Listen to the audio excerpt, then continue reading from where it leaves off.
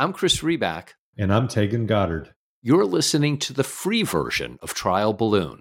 Visit trialballoon.fm to get new episodes every week and more. Tegan, what's your favorite street? My favorite street, Pennsylvania Avenue. I had you pegged for Sesame Street.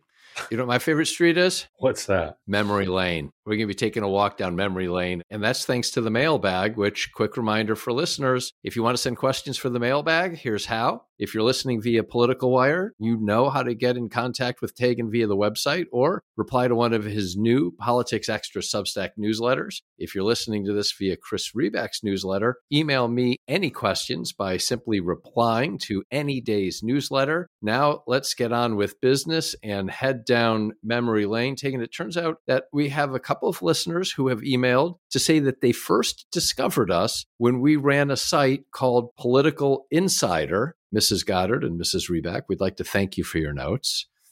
Just kidding. It wasn't them. That was the very early days of the internet, which I realize you invented, Tegan. Most newspapers weren't even fully available on the web yet, if you can believe that. So what was Political Insider and how does it connect to what we do now? It's pretty wild that we have people who've been reading us for that long. But after we wrote a book together, if you remember. It was a long, drawn-out process, and then it took many, many months after we finished it to actually get it published. We decided to start a website because you asked me that fateful question at the time. Do you think we should write another book? After punching me in the face, you were like, I don't think so. I was like, no way. But I said, what about a website? Wouldn't that be interesting? A political website. And we decided that we were going to start a website that featured a daily briefing about what you needed to know in politics. And that was the idea. And what made it so interesting at the time was most newspapers, as you said, weren't even fully available on the web yet. I mean, this was back in 1997, truly the earliest days of the internet. It is funny to think about because the way that we actually had to put that together, you and I both had day jobs. We worked in New York City. We would get up in the morning. My laptop, I had an IBM ThinkPad back when IBM still made computers. I was trying to remember. My computer was a Gateway. Wasn't that the name of the company based out of South Dakota or something? Gateway? Yep. There was Gateway as well out of South Dakota. Yeah, that's what mine was. I had a Gateway laptop. So at about 4 a.m. in the morning, I programmed my IBM ThinkPad to dial up on a modem because it was the only internet access that we had at the time. And what it did was it went up and ran a script and it scraped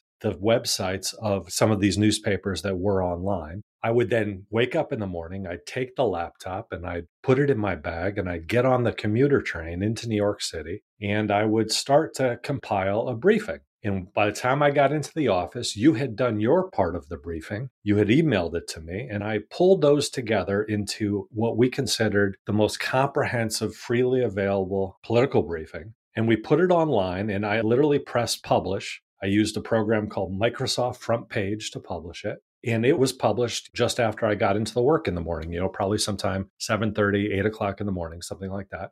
And that was it. Then we did it again the next day. And we did that for several years through the 2000 election, if you remember. So the two things that are most interesting to me about that, one is, and I know you've mentioned previously, our interest in following the news, watching the news, guessing what the news was going to be, et cetera. And that was the basis of how you and I connected so many years ago. And that sense that maybe there are other people out there that find it interesting. So one, how that remained true then and remains true today. Secondly, some of the specifics have changed. Obviously, it's no longer Microsoft Front Page that you use to publish with, and I publish off of Substack. The techniques in terms of pulling down from sites versus the importance of looking for sites oneself, that in a world of abundance, it's the editorial choices about here's what you need to know that matters and that is helpful to people and differentiating, because what I think or you think or we think is interesting is certainly different than someone else's editorial judgment.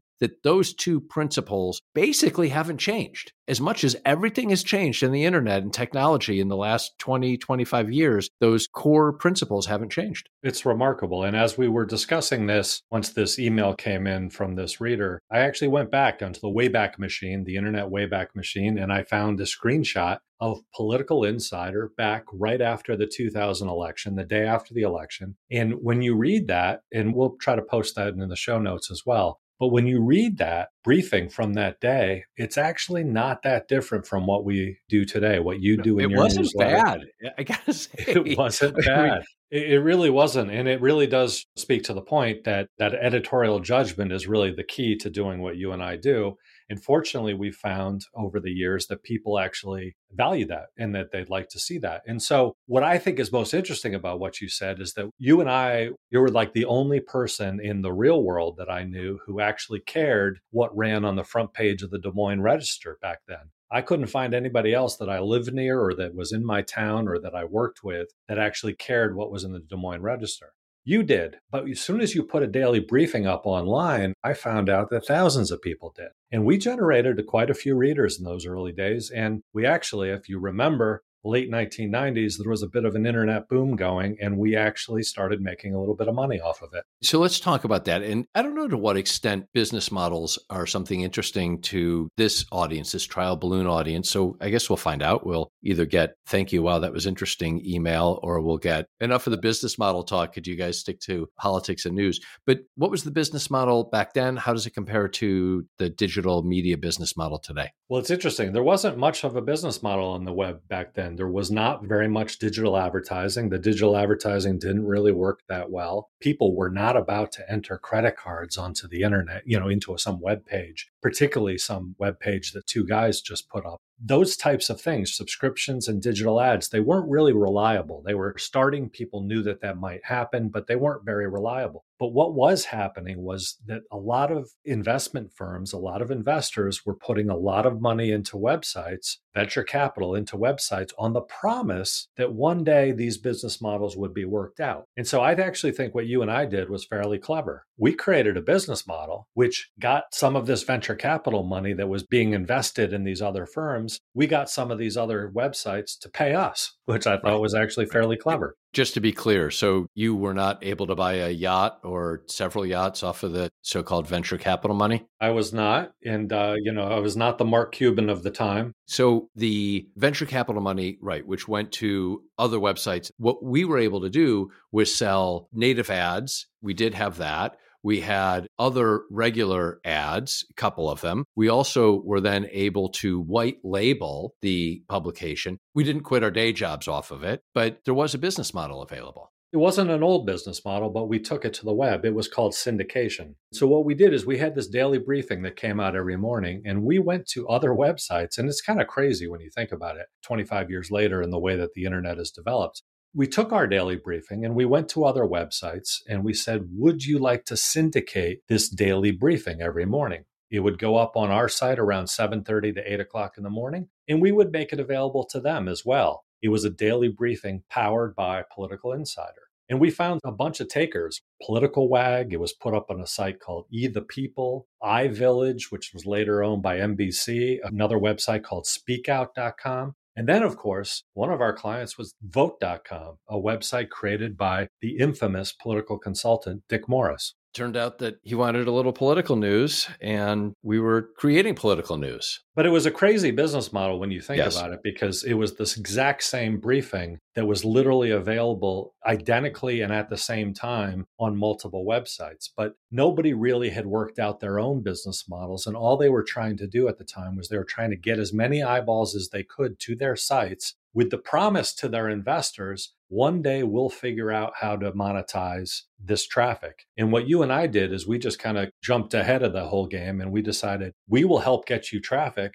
and you'll give us some of this venture capital money that you're burning through. And they paid us monthly fees in order to white label this briefing. This was the type of thing that was happening at the time in the late 90s. And it was a internet bubble, as we later learned. And this is one of the reasons why it was not a sustainable business model. No, it was not an immediately sustainable business model, but it was a business model and it was a business, obviously, that had legs. Anything else before we get off of memory lane? Well, I think, what was interesting about it was this was peak internet bubble times. And you'll recall we actually had multiple offers to buy our website because our website was generating a decent amount of traffic at this time. And we had a couple companies. One was called politics.com and the other was called Netivation. Neither of these companies are around anymore. But what they did is they did offer to buy the site because we were probably one of the preeminent political sites on the web at the time. The problem was they weren't willing to offer us cash for the site. They wanted to offer us stock in their companies, again, on the promise that these venture capital backed companies would one day make money. And of course, all of these companies that I've talked about, whether it's politics.com or Netivation, or whether it's the companies that we syndicated our briefing to, every single one of them is gone today. And before we ended up getting ourselves hurt, we decided to shutter the site and move on to do other things. Yeah, remember those conversations? Well, Taegan, Chris, we've got a great offer for you. Very curious to hear this offer. How much money are you thinking to offer? No, Chris, don't be silly. Better than money. We want to offer you shares in our company. The value that you'll get off of this shares in our company, Chris, can you imagine? You'll be in on the ground floor. Gosh, that sounds so great. Can you believe we turned that down? Yeah, no thanks. Well, in any event, what's interesting about it and what's interesting talking about this is I absolutely got bit by this digital media bug. I found it incredible that you could start gathering people on a website around a topic that you were all passionate about. And I found that just amazing. And so the idea of writing another book, I stopped caring about that. I wanted to do something on the internet. And it took a while to figure it out. But ultimately, all these years later, that's kind of what you and I are doing still. You want to know the other problem with making money, getting paid for website products and bringing in cash, Taegan? Tell me. Is you got to pay taxes. And I want to talk to you about states like Florida and like Texas that, as Ron DeSantis and Greg Abbott continually remind us, there are states in the U.S. that don't have personal income taxes. 8 states have no personal income tax. Alaska, Florida, Nevada, South Dakota, Tennessee, Texas, Washington, and Wyoming. There is absolutely competition among the states to create improved tax situations. Forbes wrote recently, Tennessee governor seeks to make one of the nation's best tax climates even more hospitable. Lawmakers and governors in nearly half of the states have cut income tax rates over the past 2 years, and more are now following suit. Before the second month of 2023 came to a close, noteworthy income tax cuts had already been introduced and passed in a number of states. The latest development came last week in West Virginia, where House and Senate leaders reached a deal on income tax rate reducing reform, something that has been a top priority for Governor Jim Justice. So then the article went on to talk about why the states are doing it, then continued. Another motivating factor is that lawmakers in states that already have a low overall tax burden and hospitable business tax climate, places like Florida, Texas, North Carolina, and Tennessee, continue to pursue further reforms that will provide more relief to taxpayers and make their tax codes even more conducive to job creation than they already are. Take Tennessee Governor Bill Lee and the new tax reform plan he unveiled last month. Tennessee is home to the nation's 3rd lowest overall average tax burden and is one of only 8 states that does not levy a personal income tax. Despite this relatively favorable fiscal position, Governor Lee's tax plan makes it clear he does not think volunteer state lawmakers should rest on their laurels. Governor Lee's tax package has been introduced as a single piece of legislation that will be taken up in the committee. Lee's tax plan implements a number of changes that would make Tennessee's tax code less burdensome for businesses. The governor's tax package provides employers with significant relief from the 3 major taxes imposed on them by the state of Tennessee: the franchise tax, the excise tax, and the business tax. So my question to you, Taegan, is if places like Tennessee, already among the most favorable, are making it even more favorable, if there are places like Florida, Texas, and 6 other states that have no personal income tax, what is the argument against doing this? Well, it's interesting. There's 2 things that are driving this trend right now and making it a little bit more newsworthy and increasing this activity in the states. The first one is the fact that there were these large COVID relief packages that kicked money back to the states so that the states could essentially protect their budgets. That was at least the theory.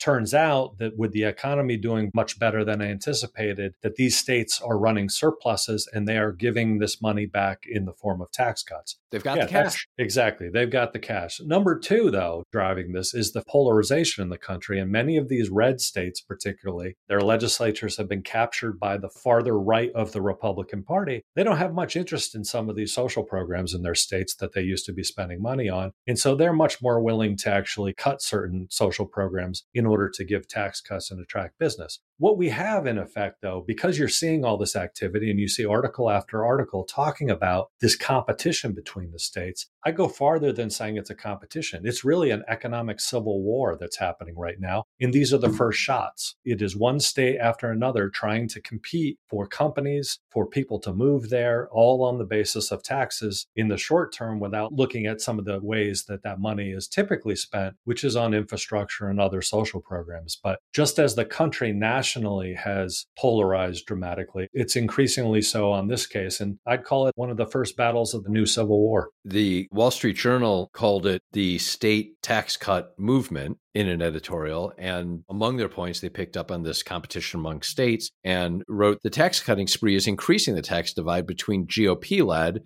and progressive Democratic states. This, in turn, contributes to more cross-state migration. From Florida to Texas and Idaho, the states that draw the most new residents from other states tend to have much lower tax rates. Population losers like New Jersey, New York, and California are among the most punitive taxers. Competition is moving states towards better tax codes, and the trend is compounding. Americans in states that haven't joined the tax cutters at least have more places to move to. It is a war of sorts over population, over businesses, over who's going to move there. The stakes have been set. The battle lines have been drawn. For right here, right now, you have governors of states in the office for a very limited amount of time, 4 years, 8 years, whatever it is, surely have every incentive to maximize the attractiveness of living there, particularly because they've got the cash, because of stimulus money, because the economy has been running strong for the last couple of years. There is this surplus, so they have this ability. Where does it end? Isn't the pressure on states like New York and New Jersey and Illinois and California, at some point, doesn't it have to be too much for them to take? Well, it is. And I'll add another layer to this as well, which is that you've got the federal government. And if you go back to the Trump years and see what the Trump tax cut package did, it further exacerbated this tension between the states because a congressionally passed tax package actively hurt high tax, typically blue states because of the state and local deductions, state and local tax deductions that went away. That has exacerbated some of these differences. And so there really is a war between the states right now, attracting these companies. It's even more interesting when you think of the fact that on the national level, we're also increasingly turning in. Donald Trump was a user of tariffs. Joe Biden wants things made in America. And so you've got a lot of this economic activity that was being done abroad. We're now almost locking ourselves off from parts of the world because we'd much prefer to have that economic activity in our country. And now the states are fighting for it. So it's a really interesting situation. It's not sustainable, really. I mean, in the best world, we would have a federal government that was able to actually govern and was able to actually put together coherent, comprehensive tax policy, trying to ameliorate some of this. We don't allow states to fight over all sorts of things that the federal government is in charge of. But because we don't have a really well-oiled federal government right now, particularly when it comes to tax policies, the states are doing what the states are going to do.